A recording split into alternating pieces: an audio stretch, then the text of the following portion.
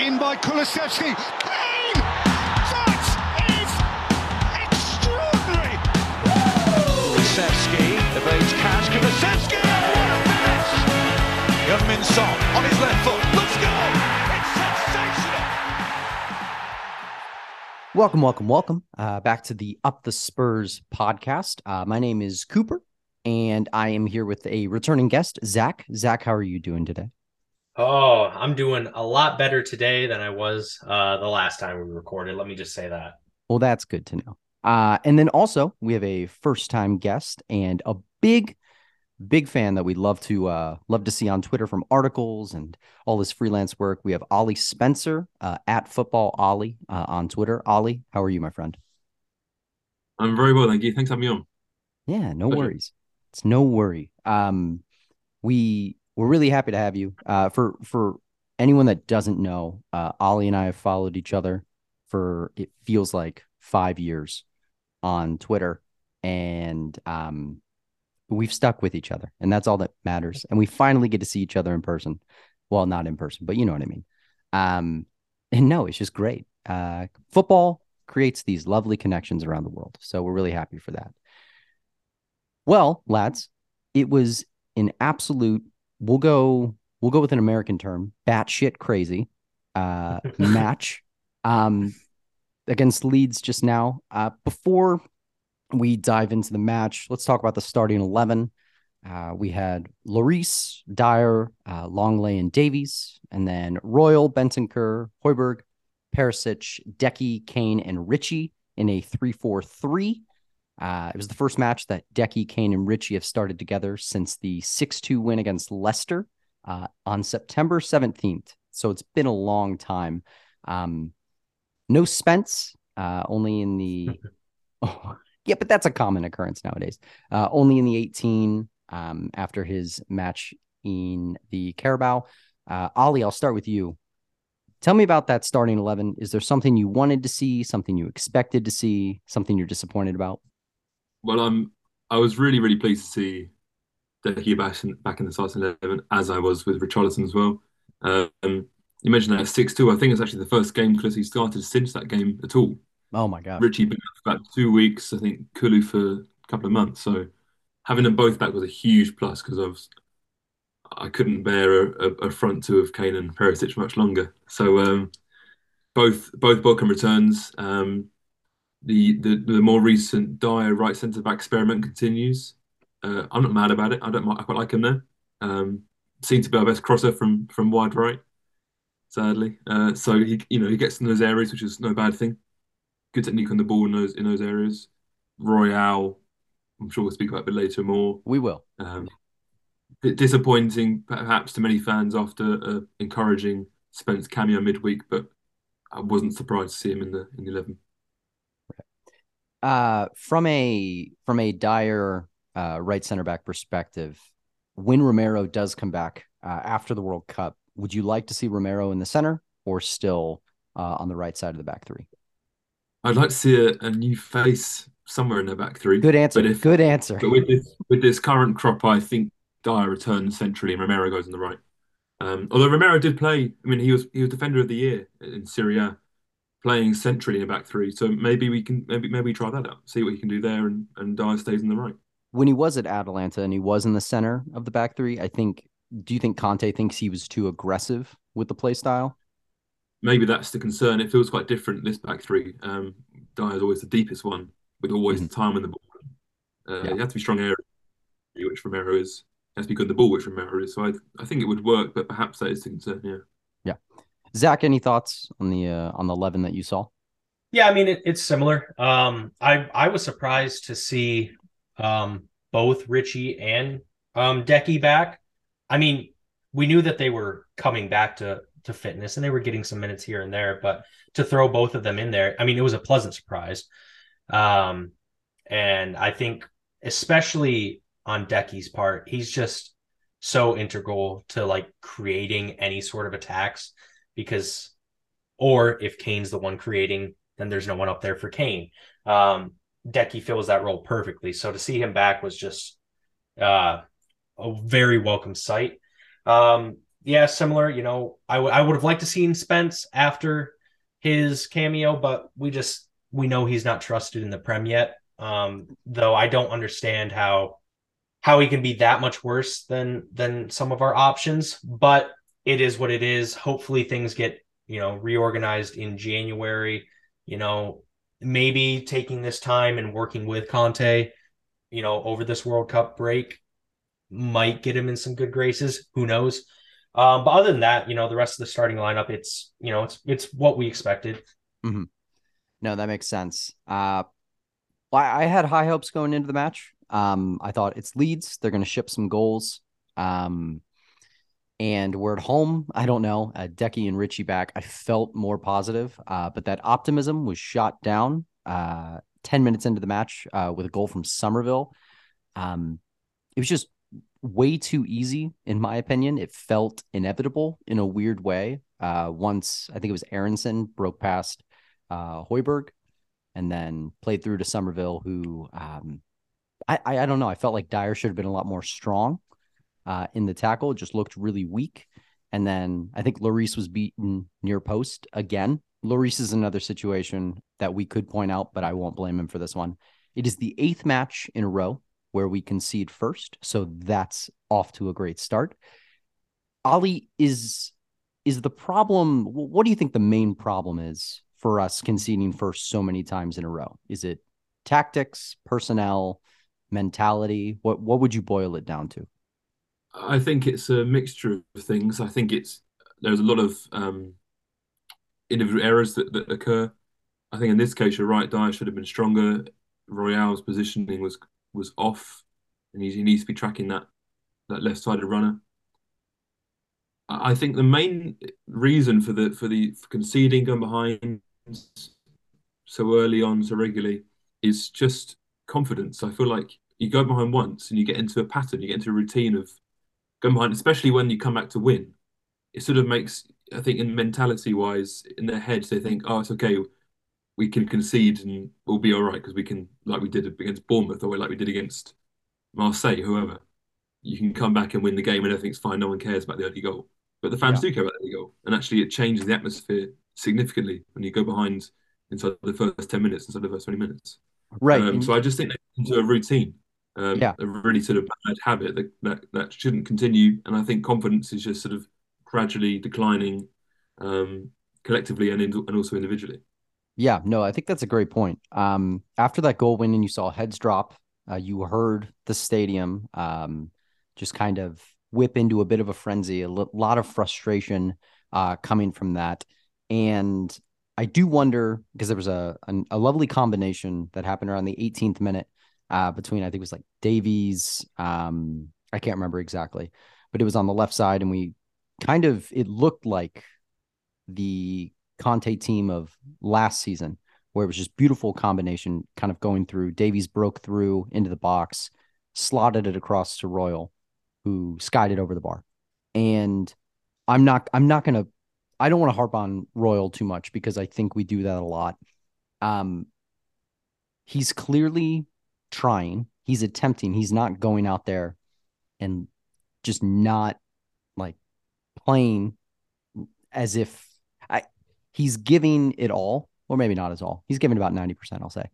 And his confidence seems to be low. He sees social media. He hears the crowd. I mean, of course, he's probably gutted to make the World Cup squad, not making the World Cup squad. And I don't think he would have anymore. Zach, weird question. Yeah. If Royale had confidence, do you think he slots that in the back of the net, or do you think his football and ability does not allow him to score? Listen, I think Emerson could have the confidence of a prime Cristiano Ronaldo, and there is no way that ball doesn't go back to Brazil. I'm sorry, that's going to the moon. It's just that's not his thing. He's not a finisher. Yeah, and it was a beautiful, like you said, it was a link up with Richie and Davies, and I was like, oh wow, here comes this ball, and I was like, I saw it was Emerson at the end of it. And I'm just like, and I just sighed before he even took the shot because I'm like, I just know where this is ending up. And lo and behold, we were right. Yeah. Yeah, it was hard. But I felt like even though we were 1-0 down, there was some confidence It was brewing. encouraging. It was Yeah. encouraging to see those signs and, like you said, that sort of attacking play. Yeah. And it like we just look more natural when our main attackers are in that, because it was Richie that was involved in that ball to Davies, and yeah, it just we actually looked like we had an attacking threat. Granted, maybe not right there, with Emerson being there, but if it was any other player, or if maybe he, hit it a bit better, that's a goal. Mm-hmm. It was a really good opportunity that was created. Yeah. Well, and opportunities kept coming. I think it was our 6th corner where Kane, lovely first touch to get around. I think it was Tyler Adams, and slot it into the net to make it 1-1. I think it was our first half goal since Frankfurt in the Champions League. So there you go. Yeah, I know. That is depressing. Love to see. Yeah. There's a lot of talk about goalkeepers being protected. And Ollie, do you think it was a foul on Meslier? I think if it was other way around, I think we'd be calling for a foul on Lloris. As soon as I saw it, my mind jumped back to that Lloris Wilson incident in the Newcastle home defeat a few weeks back. Because up to that point, I felt like the keeper's always got protection, and then I saw that incident with Lloris, and my opinion changed on that.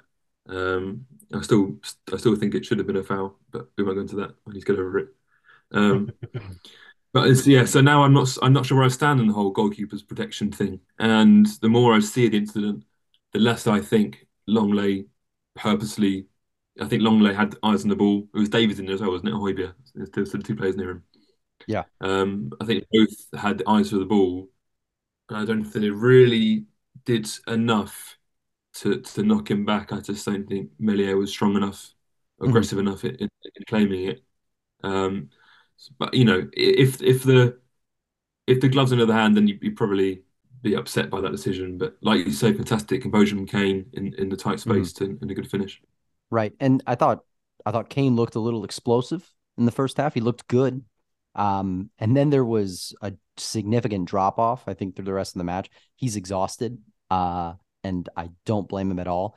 But I mean, that's why he's on the pitch. Just in that 18-yard box, kind of slotting home, just very tight angles. It was a great goal, in my opinion.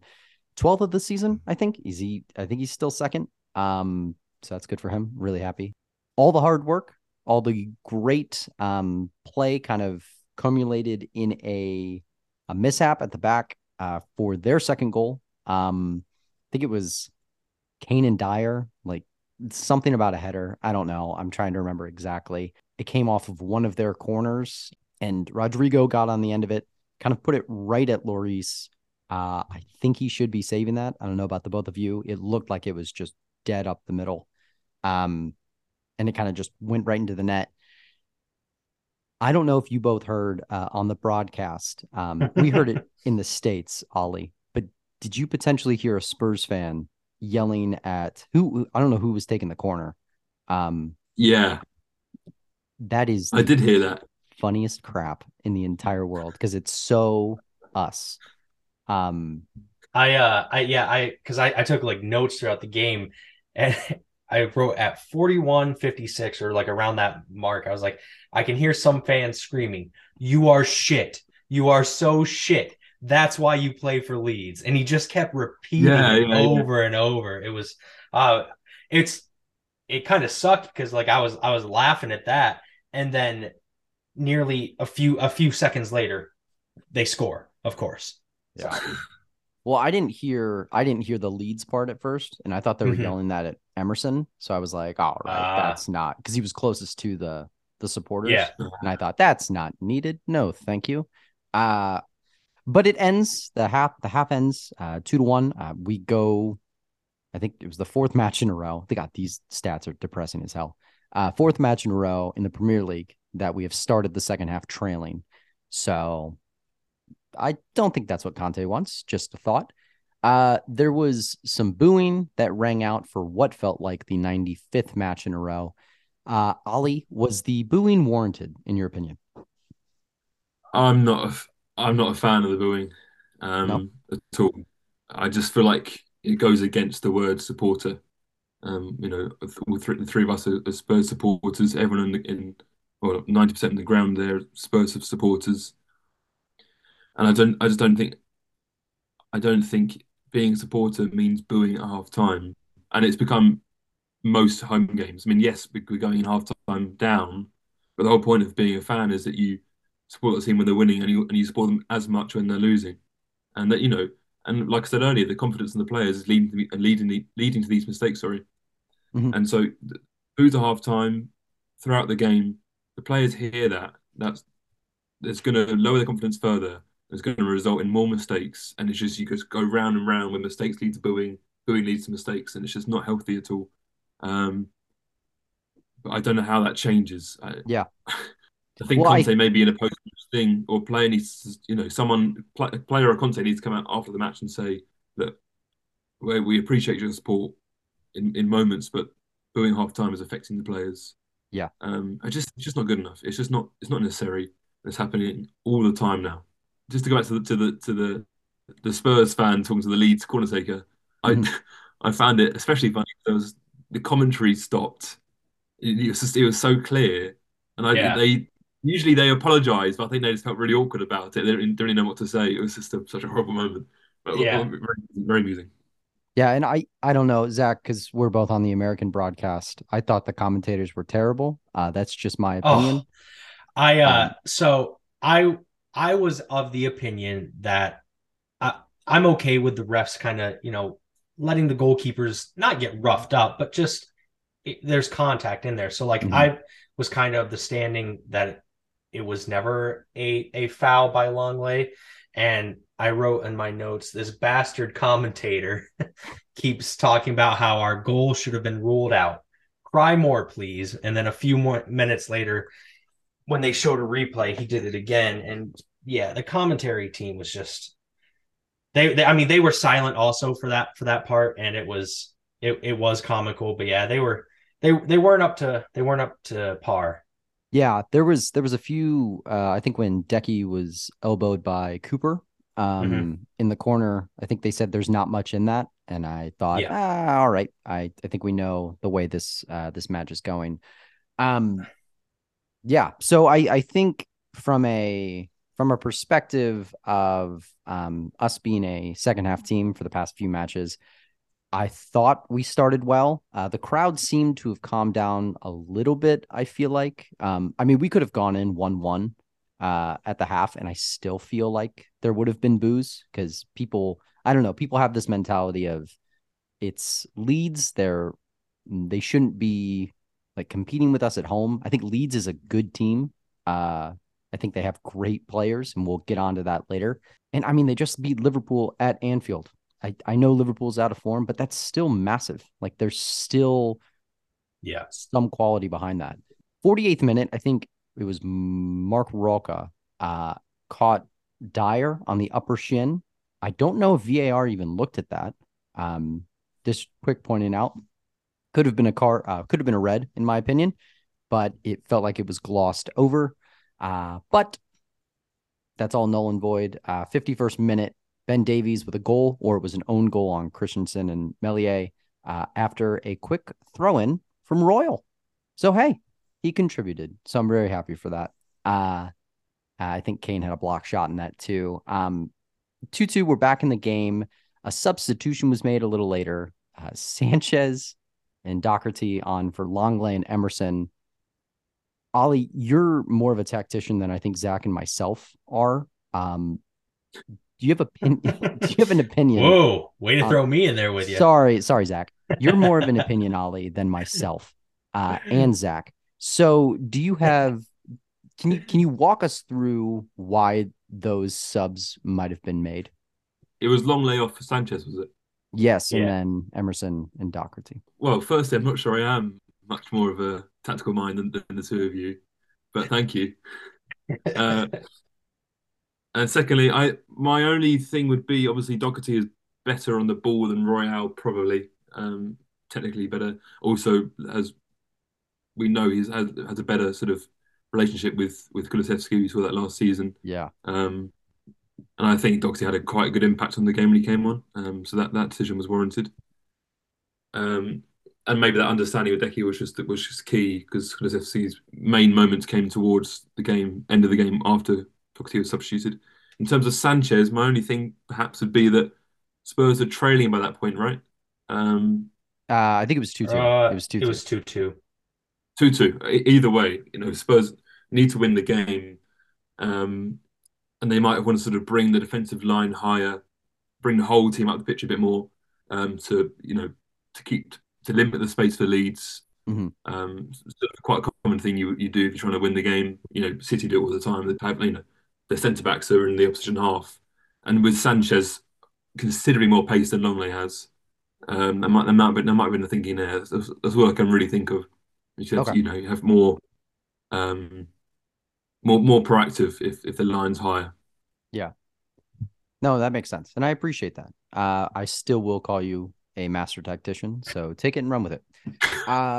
I think it was after our 9th corner sometime later. Did anyone see Kane line up to take it?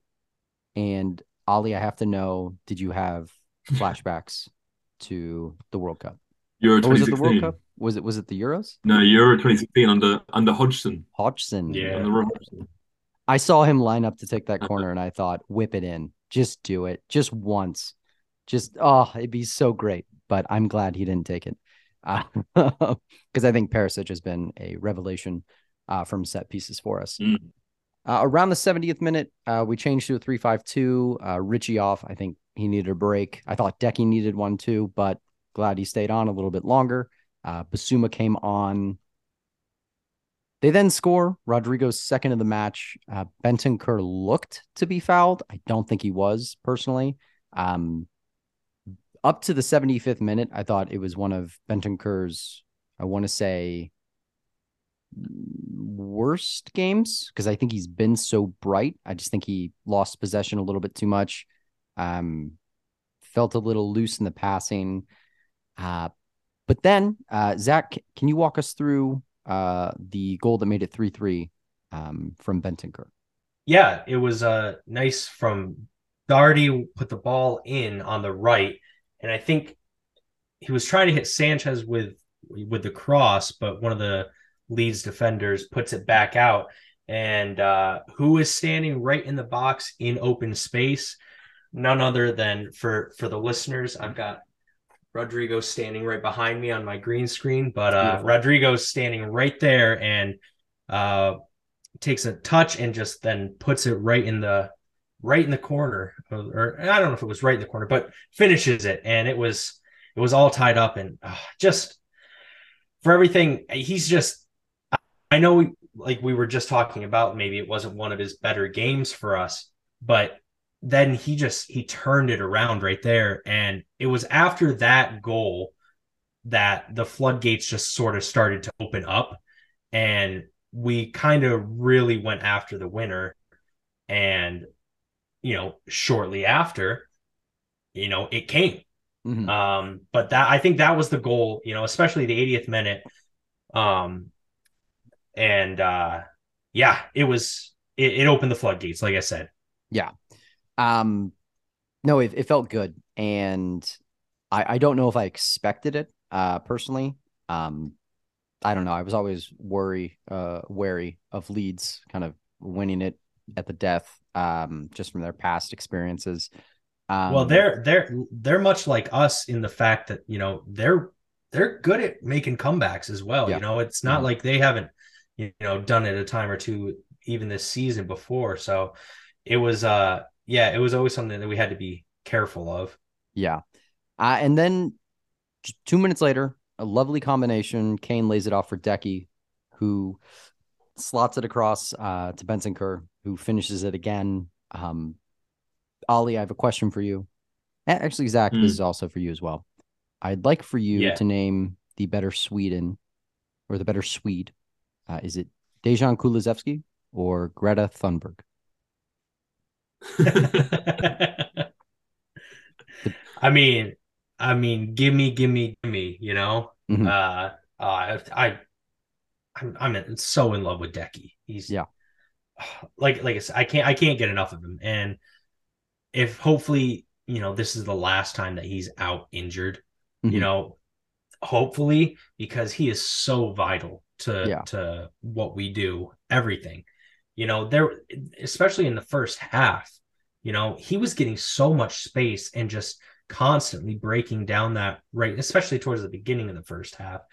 But almost everything, tried to go through him, Mhm. and because it works, he's got that eye for either a pass or a goal. But yeah, I love Deki. I love him. Yeah. Absolutely love him.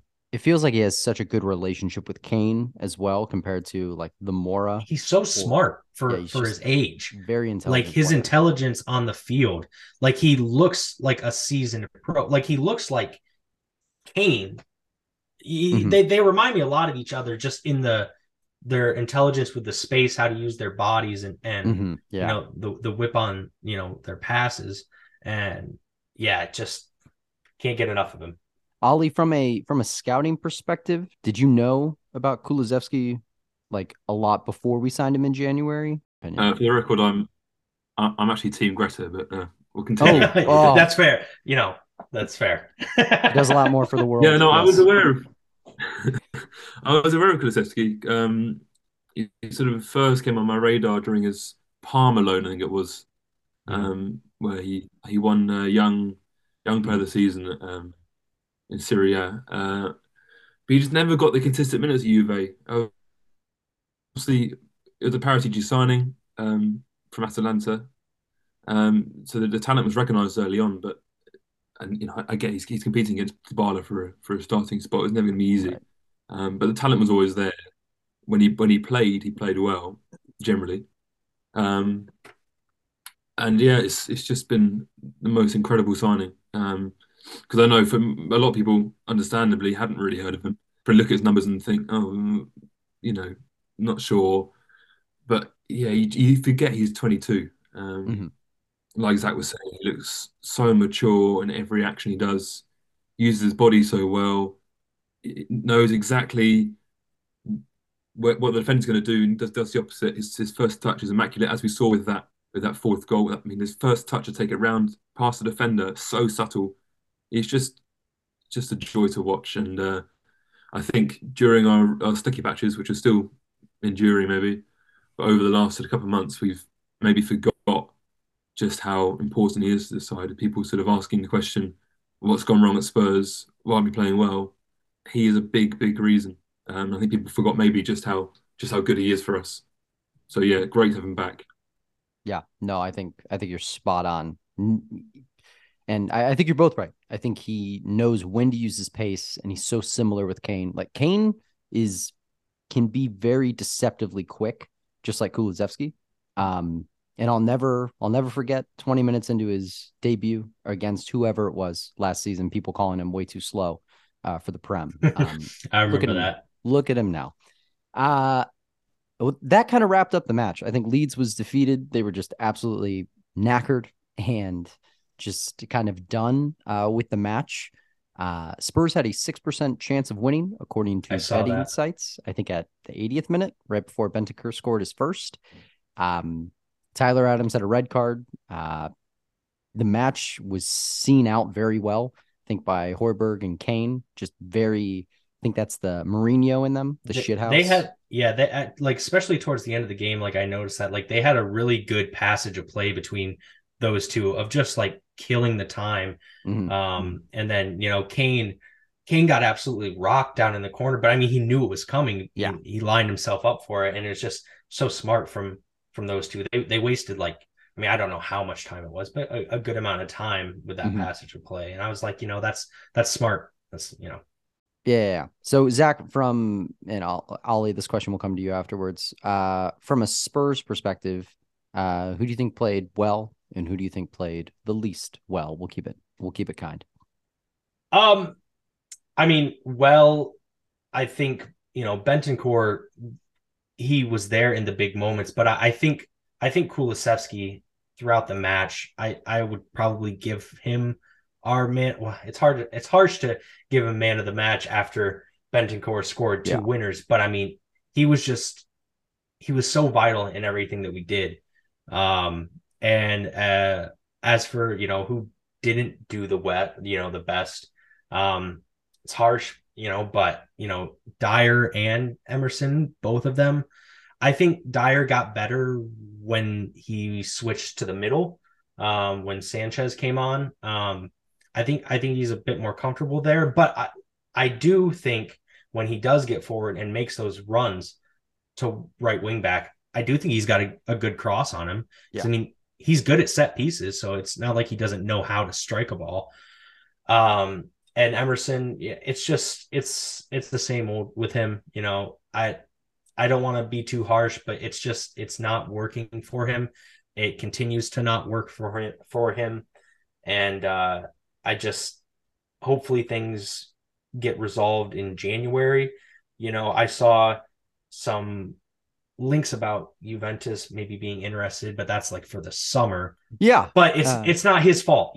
He's getting picked and all he can do is try. And I do think he's putting in effort. I just don't think he's a right wing back. He's a right back. No, that totally makes sense. Ollie, do you have a man of the match? Yeah, I agree with everything Zach said there about his man of the match and his least good pick as well. Yeah. Completely agree. But I would just make it more interesting. I'd say my man of the match would be Deki, but I will offer up Højbjerg as another option. Another really tidy game. I find myself when I'm talking to my friends about Højbjerg, that like they don't see it, but I'm sort of constantly backing up Højbjerg. I feel, he's somehow still so underrated by non-Spurs fans and some Spurs fans as well. He's way better technically than people give him credit for.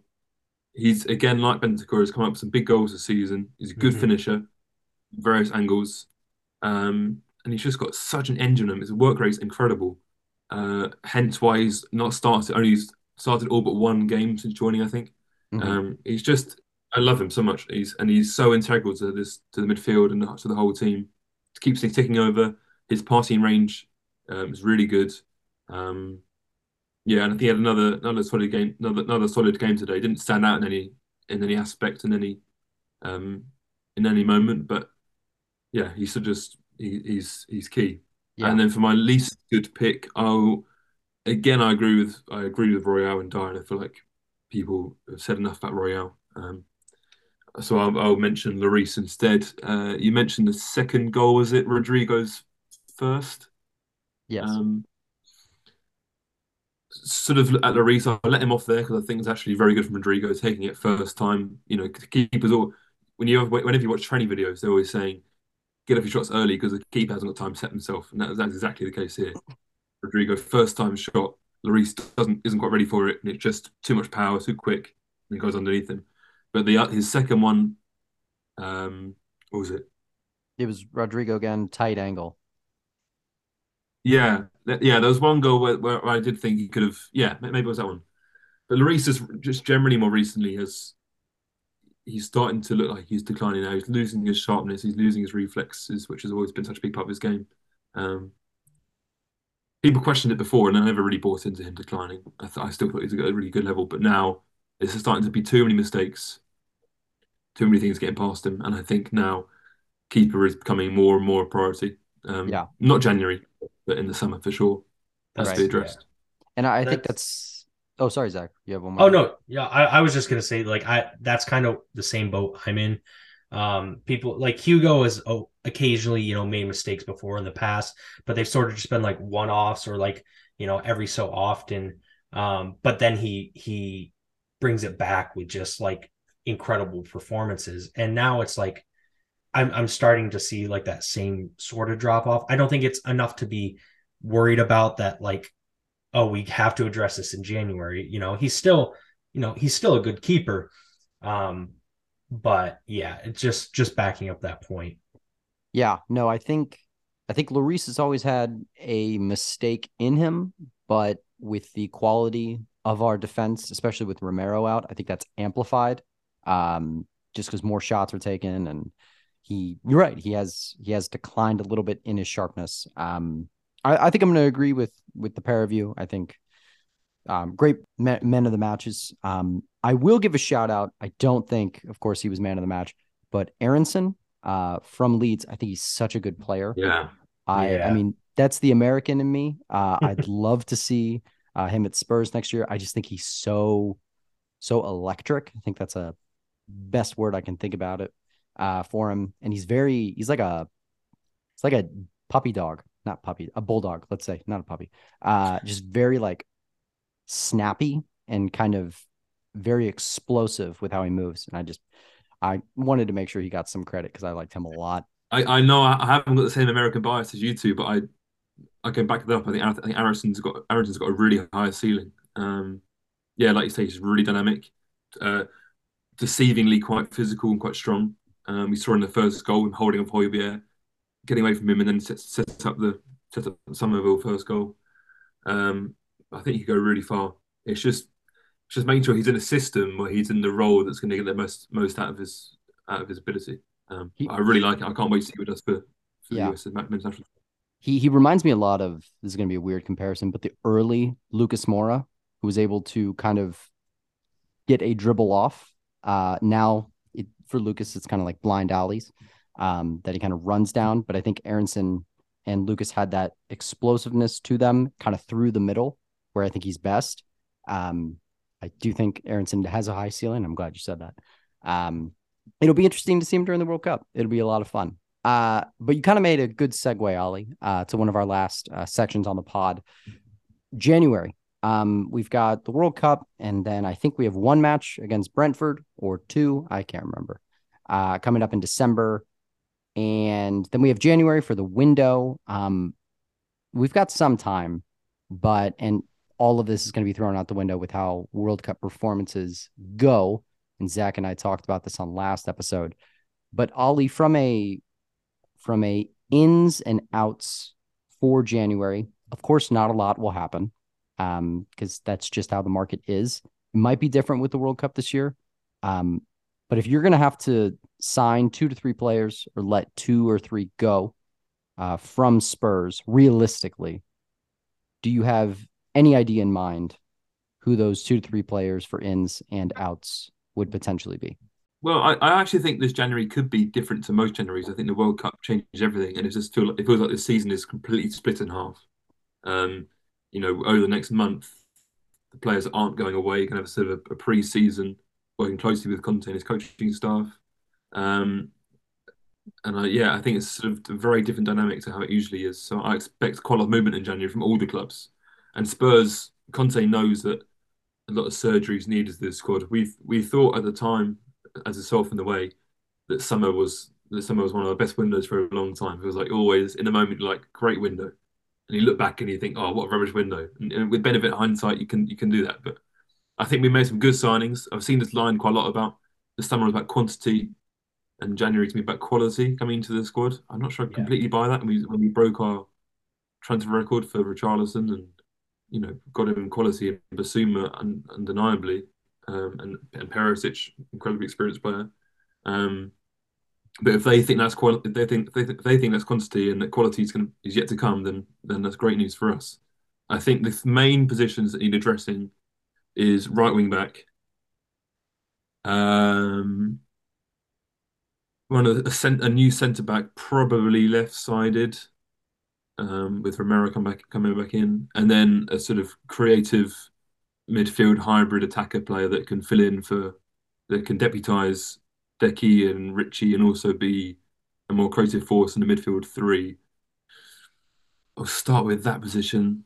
Um, it's a tough one because you need players that can play centrally and also in those sort of, as Conte calls them, tens. Dominic Szoboszlai from RB Leipzig is a player that I really like. Fantastic set piece taker as well. Mm-hmm. Um, Still very young. There are a few parts of his game I'm still not sure about. But on the ball, he's fantastic, and he can do those jobs. He can play in the midfield three. He can play out a little bit wider, cutting in. He feels more realistic than perhaps other names that I've seen mentioned. And also Well, maybe 35 mil, maybe something like that. yeah. What were the other names that you were seeing mentioned? I'm just Well, curious. maybe his RB Leipzig teammate Christopher Nkunku, for example, Oh, perhaps is oh, out of reach. Madison's another one who obviously was spoken about a lot in the summer. I don't know how realistic it is because Leicester have picked up form. At the start of the season, I was thinking with Leicester and relegation zones, I was thinking Madison would be keen on a move. And again, he can play centrally in a midfield three or out wide. Um, the one I expect to happen is Rustam Manasovsky from Atalanta because his contract expires next summer. Um, again, it's great set piece taker. yeah, it Uh, seems way too obvious. yeah, I would be quite surprised. Actually, I'm not going to say that. I wouldn't be surprised if he joined. Um, right wing back. I feel like I'm always sort of looking at the market and seeing who's there. There's Mhm. a guy from Wolfsburg called Riddle Baku, who's actually probably my favourite player for that role. Um, Seen a fair bit of him. Technically, he's fantastic. Really good pace. I like him a lot, but I don't know how easy it is. Pedro Porro's got a 45 million release clause, I think. And then Denzel Dumfries been mentioned a lot recently, but not by sources that are overly reliable. Yeah, But he's very much Conte player, and in fact he's tall, he's physical. He attacks the back post from corners to score a lot of goals. And then another name I really like in that for that role is Bayer Leverkusen wing back Frimpong. Jeremy Frimpong. I forgot his name there, and he's homegrown as well, so that would make a lot of sense. But I'll say keep it realistic. I'll say Malowski, Walker Peters actually buy back. I think he could do well. And then left side centre back. The Athletics they were going to go strong for Bastoni. If that's the case, amazing. Um, he had a sort of slight incident with Inter about a month ago, but I think he seems to be back on good terms with them now. So, like in the summer, he'll be hard to prize away. So maybe Evan and Dicker for the left side of centre back role, who again is out of contract in the summer. Yeah. No, I think all those are great shouts. It reminds me of a lot of targets that we had in the summer. I would have loved to have seen Ndika. I find it crazy that we went into the summer thinking new right wing back is priority, new left side centre back is priority, and neither were properly addressed. Fine, Spence came in, Longley, okay, but neither of them are clearly of the quality of that are necessary.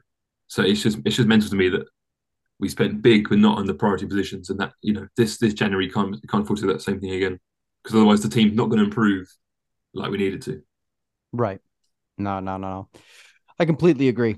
Um, Hopefully we make some moves in January. I don't know. I'm always hesitant. Um, when it comes to January, I think the World Cup will inflate some prices, and I'm expecting Sissoko back on a 30 million purchase. My gosh, nightmares. From an outs perspective, Zach, is there any people like that realistically you think in January will leave the squad? I mean, yeah, I mean, probably as much as I don't really want to see it, if Spence isn't going to get the game time, I part of me wonders now that there isn't the Carabao Cup, if a loan, is on the books for him, because it just doesn't look like Conte has any plans of playing him. Um, or I don't know, maybe with this sort of winter break preseason camp for him, maybe he can, like I said, win a spot back. And I mean, I'd like to see a new right wing back come in, and we're surely not going to keep four of them at the club if we are to bring one in. So, probably someone in that position, if it is Spence or even another one. Um, I would like that to be Royale, but I don't see him going anywhere in January. Um, Brian Hill is probably going to go probably on a loan as well. He's getting some more cameos here and there, but you know, he needs to be playing week in, week out. I'd like to see that be a Prem club that he goes to, but it's probably just going to end up being, another Spanish club that's willing to take him on because of how highly rated he is over there. Um, I don't know, or if we could line up a lower league, a lower position, Prem Club, that'd be fantastic. Um, if we were, it depends how intense we want to go in January.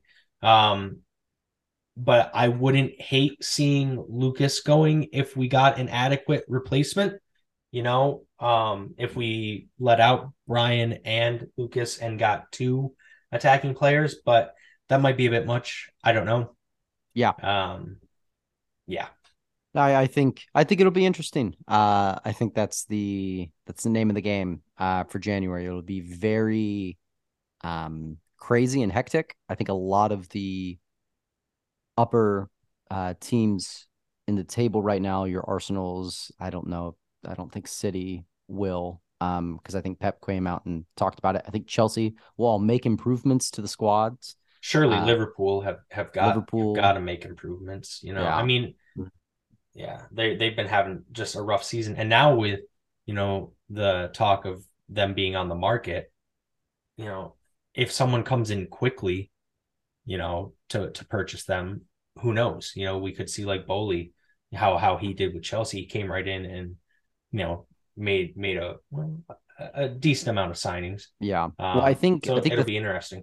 Thing with Liverpool is I think it's what $3.5 billion valuation for the club, and makes me so worried for Spurs, because I think if Liverpool's being priced at 3.5 Anfield's a beautiful stadium. I just think with the facilities that we have, Levy's going to price it at about 6 billion and say, come at me. Are you two ENIC out? Are you quite keen for Levy and Lewis so? Well, that's a controversial topic, Ollie, and we do not cover those on this. You can ask the question. No. Greta Thunberg is my answer. I'll I mean, Zach, you want to go first? I'll follow. Sure. I mean, I wouldn't say I'm hardcore ENIC out. I think we're sort of seeing those benefits being reaped a little bit now that money is coming into the stadium. We did see that investment in the summer. I wouldn't be opposed to new owners, ones who are super ambitious and wanted to, rocket fuel power this club, forward. But I think Paratici coming in, and I think, like I said, that investment, I think those are good steps. And if money is given in January, I don't see how money can't be available, considering that 150 million that was put in. I don't know. I'm not as quick to see them leave as others are, because I think hiring Conte, backing him, I think that is an ambitious move. Granted, years later than what most fans were hoping for, with ambition being, shown. But, we're at the stage where it looks like it might start to come, to fruition a little bit from the owners. So we'll see. I don't know. But again, wouldn't be opposed if a, very wealthy owner wanted to come in and speed everything up. I am 65 to 35 out. I think off the pitch, endorsement wise, facility wise, ENIC is fantastic. Business running perspective. I think back to, was it 2017? What was the last year at the Lane, Ollie? Was it 2018? 16-17 season was the last. Yeah. Jeez. Oh my gosh, my bad. I think that was your chance to really kick on. You had a firing Kane and Son. You had such a great squad, and the lack of investment in the next few years and the signing of the deals for players that were good squad players. Like, I'm not going to tear down like Winks and Davies, who all signed extensions, but I think the 18 months where we didn't sign anyone and the lack of investment moving forward just shows that we did not want to invest, or ENIC did not want to invest, and they thought they were going to get by on the success of Kane and Son and Co and the overachieving of Poch. I think the biggest thing to look at is we have made some really good signings in Bentancur, Romero, Kulusevski, but the difficult part for me is all three of those were, I want to say, a season or two too late. Like they should have been earlier. And I think they really paper over the cracks of some really poor signings. I don't know. I think the poor managerial appointments of Nuno, I think Nuno was a disaster. I did like the Mourinho hiring originally. I did only because I thought finally we'll win something. But when he's backed with Roden, Joe Hart, I don't know. It just felt Matt Doherty, who I thought was a good player, but I don't know. I just felt like there should have been a lot more done. I mean, he asked for what? Ruben Diaz, and he got Joe Roden. Like that to me. Yeah, he asked for Skriniar, yeah. And it just felt very like we're doing the minimum that we can. If Kane had not fired as well as he had for his career, like we'd be really low on the table. Like maybe not really low, like relegation, but we'd be a lot lower than we are. And I think Enoch kind of rode that success. But yeah, 65-35. Ollie, what about you? Yeah, I think they undoubtedly have their flaws, but I'm actually sort of Enoch in. I take quite a lot of pride without sounding too Brexit. I take quite a lot of pride in being the only top six club with English owners. Yeah. I think that feels sort of right in a way. And I just think it's a case of the grass isn't always greener. You know, you lose Levy, Lewis, and Enoch, and fine, you might get owners in with who spend twice as much, but then they come with a lot of baggage and pulls various morals into question. And it's not. I don't think it's quite as straightforward as fans often make it out to be. And I think in Daniel Levy, you've got someone who does genuinely have the best interest of the club at heart. He's a Spurs fan. That's so rare. And yeah, um, like you said, Zach, with the training ground and the stadium, you know, he's long term. He's really genuinely has built the club up.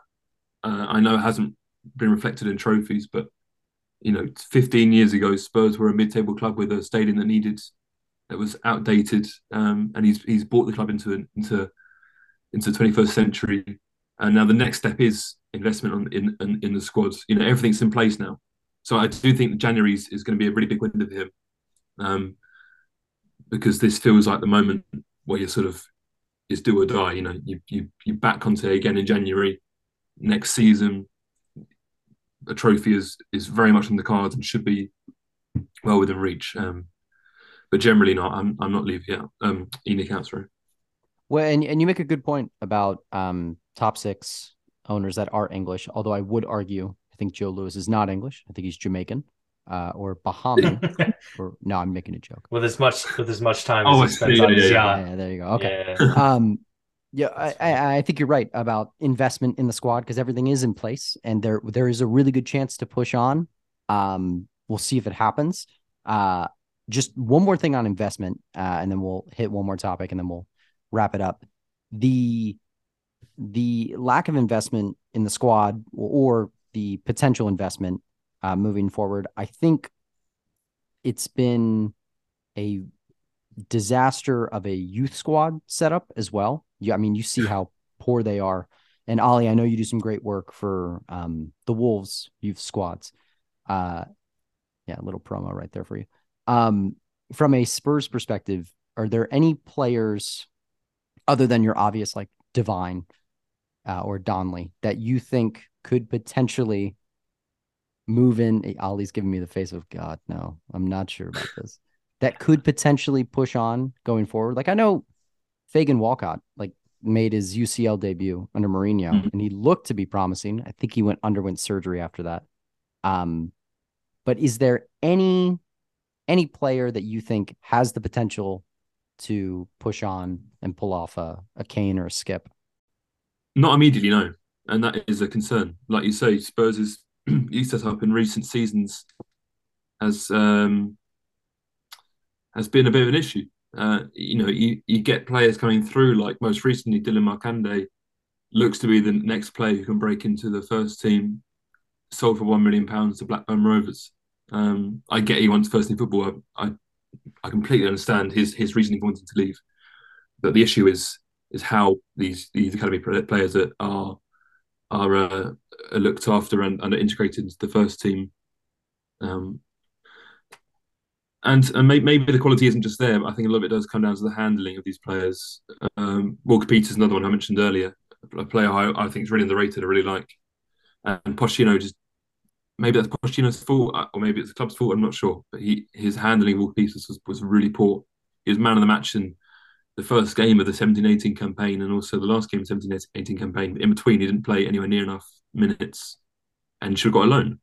And then suddenly you lose him in a deal with Southampton, and he goes on to play regularly and put up some really impressive numbers. So I think the talents are there. It's just using them correctly. Jamie Donnelly, I really like. You mentioned there.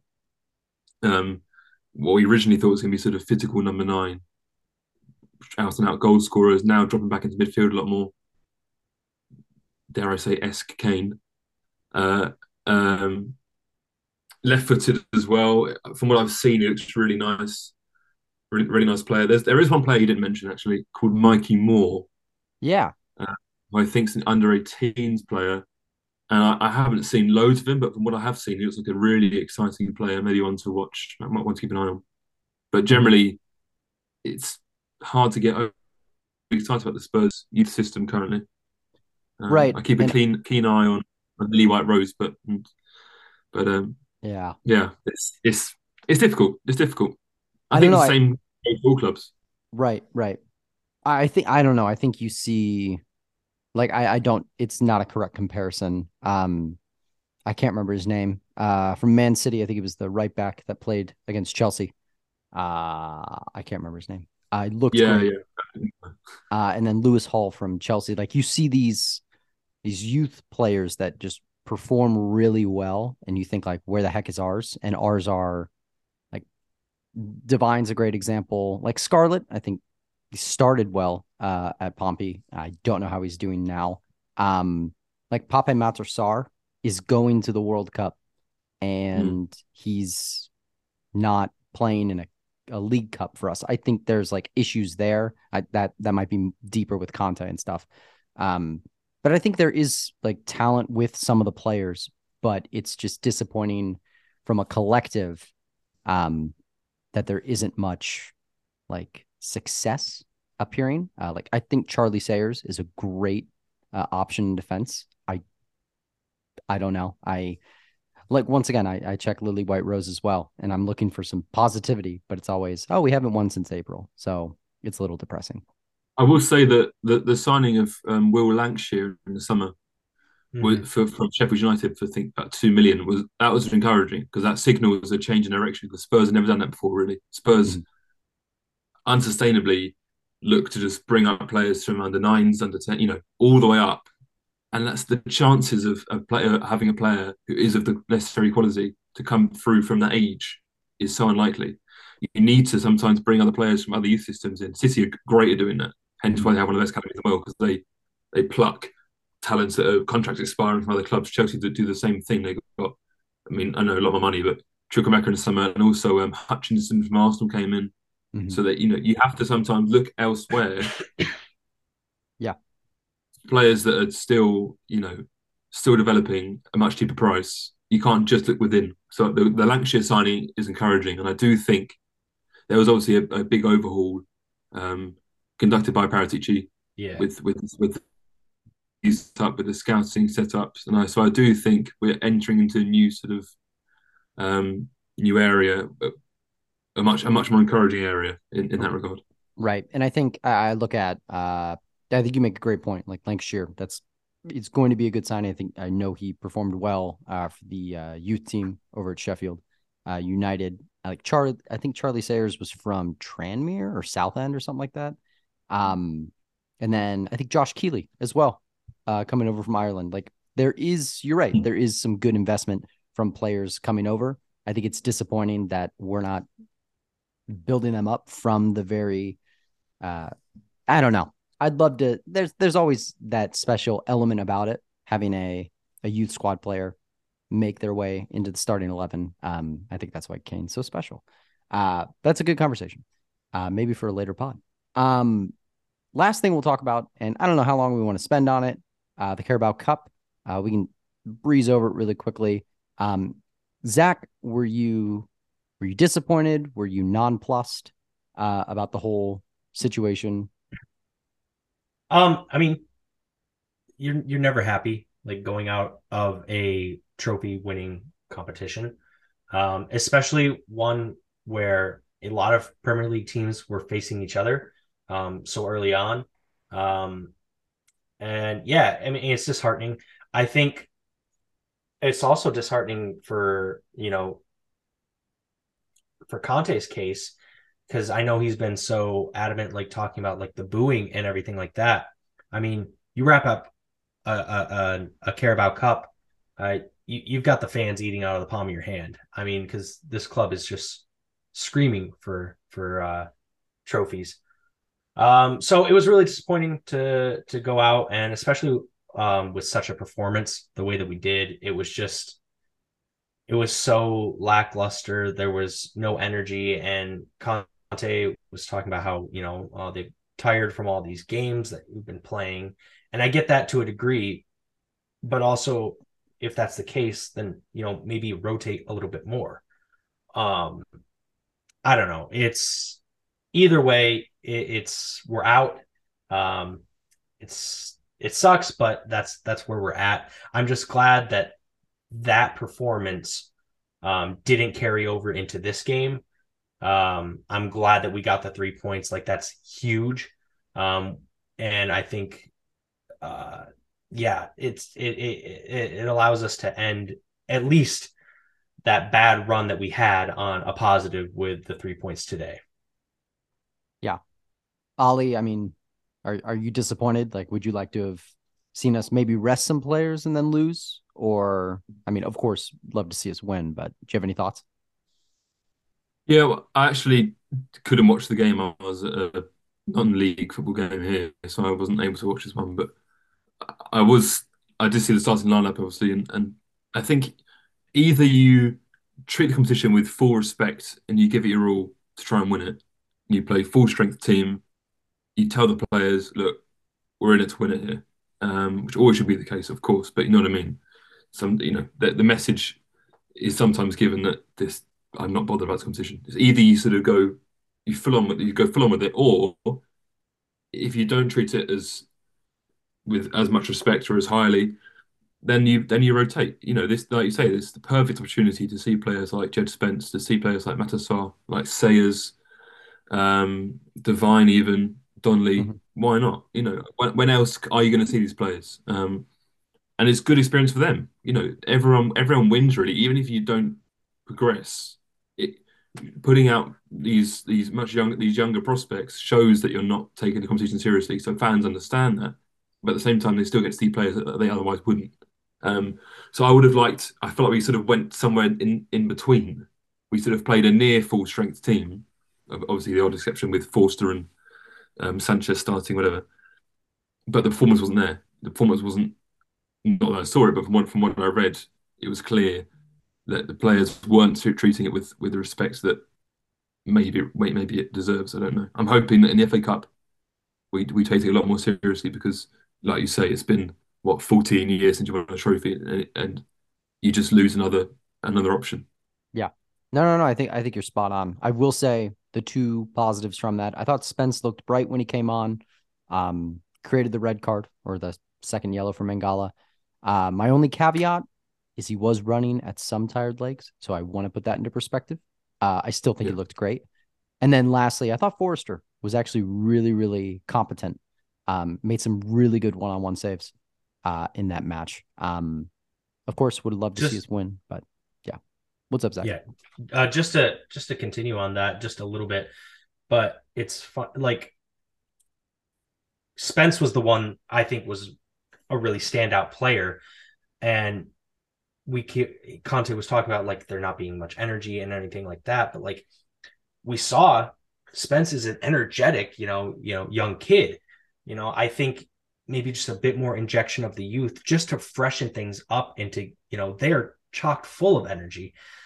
You know, if we integrated that a little bit more, I just wonder if we would have had a different result. Yeah. Um, well, we're out. We'll move on. It'll be fine. I know I keep saying last thing, but this really is the last thing.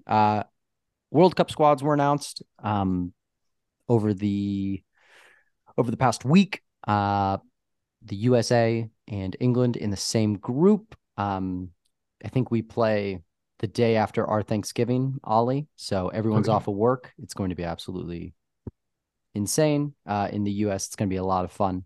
From our perspective, two questions, Ollie, for you. One, is there someone that missed out on the plane that should be on it for England? And then second, who wins the World Cup? Okay, so firstly, I think Southgate selected pretty well. It's never easy, you're never going to please everyone, but I think generally got most things right. I think Madison being included was a big thing for England fans. We'll see if he even Um, plays. Like, honestly, yeah, that's the thing I'm he may worried not about. play, but at least I think it would have been a quite of upset if he didn't get in the squad.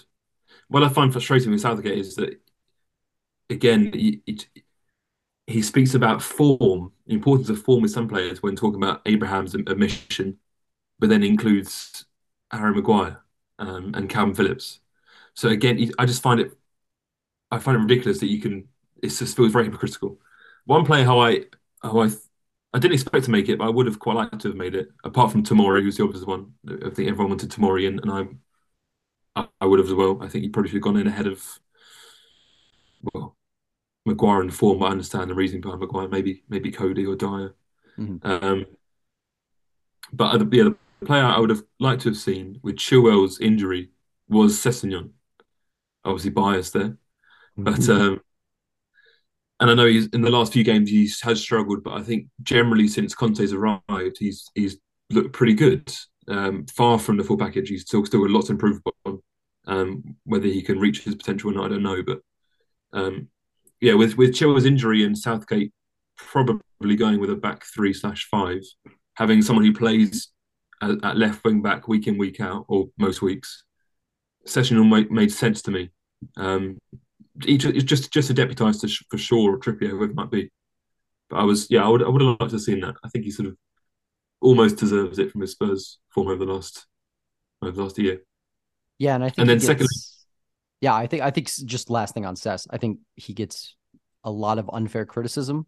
He's kind of a scapegoat, similar to how the Winks Sissoko pivot was. Granted, it was not great.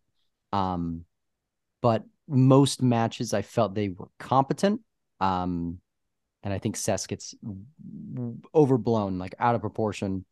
Um, I just think he needs that confidence, similar to Royal, and he'll kick on. But sorry, the second part of the question: who do you think will win the lovely Qatar World Cup? my I'm not a betting man, but if I was, I'd be going with Brazil. I think Yeah, um, they tend to be a lot of people's favourites, and I'm glad people are realising their quality they have in the squad. Fullback is a real weakness in the squad. Dani Alves, who's like 39, yeah. Alexandro Danilo, and Alex Telles is horrible. Emerson Round, not much better. So I'm not surprised he didn't make it. But yeah, Brazil. Otherwise, elsewhere on the pitch, I think they're just stacked with so much quality. Players in form as well, going into the tournament. So I'd look out for Brazil or Argentina. I think would be my other bet. And I do think that another South American team, Uruguay, are my sort of ones to watch. Mm-hmm. I'm not saying they'll win it, but I think they could surprise people. Just go and could go further than maybe people anticipate. Could be the Croatia of Or Denmark of Euros, yeah, yeah, exactly. yeah. exactly. Very dark Exactly. horse-esque. Zach, do you have a prediction for a winner? Yeah, I mean, I was gonna go with Argentina. So both like Brazil, both just really, stacked squads. And I don't know, there's something about them. I don't know. They got that South American tenacity to them. And I don't know. I think they've got a really good shot. I do think it is between Brazil and Argentina. I think, at least, looking at the favorites, just with their squads. Um, but yeah, I think it's going to be an exciting World Cup. Mm-hmm. Yeah, no, it'll be great. We'll see what comes up after it. But I think the most important thing is we end the season, or the first half of the season, as we'll say, with a win at home, 4-3 against Leeds, kind of kicking on for December. Zach, Ollie, thank you so much for joining me.